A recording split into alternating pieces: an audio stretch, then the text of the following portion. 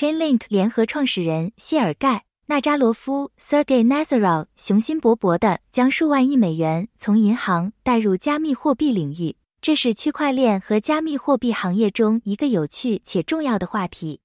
它将传统金融机构的世界与加密货币的去中心化世界连接起来的愿景有可能重塑整个金融格局。纳扎罗夫的论文中心思想是，银行和金融机构最终将开发自己的区块链，可能以某种方式受到控制或许可。这些银行将在其专有链上对现实世界的资产进行代币化，寻求对其资产和金融产品的完全控制。这对应于他所说的银行在区块链领域采用的第二阶段。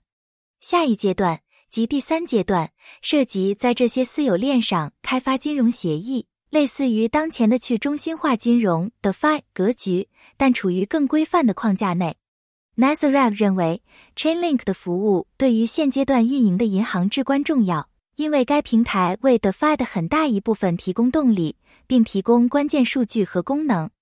纳扎罗夫表示，银行进入加密货币领域的一个有趣的切入点可能是通过稳定币。他预测银行可能会发行自己的稳定币，并可能选择 Chainlink 的跨链互操作性协议 CCIP 来扩大这些稳定币在各种区块链上的覆盖范围。流入加密货币领域的潜在价值将取决于这些银行开发的区块链如何与以太坊等现有公共区块链交互。两个世界的成功融合需要不断发展的监管框架以实现这种互操作性。纳扎罗夫设想，一旦法规允许，如果公共区块链提供更有利可图的机会，银行将有动力与公共区块链建立联系。这可能导致传统金融体系的资本和资产大量涌入区块链行业。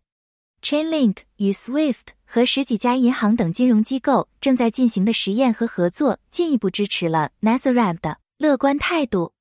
这些试验涉及使用 CCIP 指导跨公共链和私有链的代币转移，展示了这种互操作性的潜在实用性和价值。总之，从银行将数万亿美元带入加密货币领域的愿景，对于区块链行业来说是一个令人兴奋的前景。如果纳扎罗夫的预测成为现实，我们可能会见证金融格局的重大转变，加密货币市场的采用和增长有可能增加。然而，这将取决于几个因素，包括银行拥有的区块链的发展、监管的进步，以及通过 Chainlink 的 CCIP 等协议成功整合公共链和私有链。与任何新兴技术一样，这些雄心勃勃的目标的实际实现将需要仔细导航并适应不断变化的市场动态和监管环境。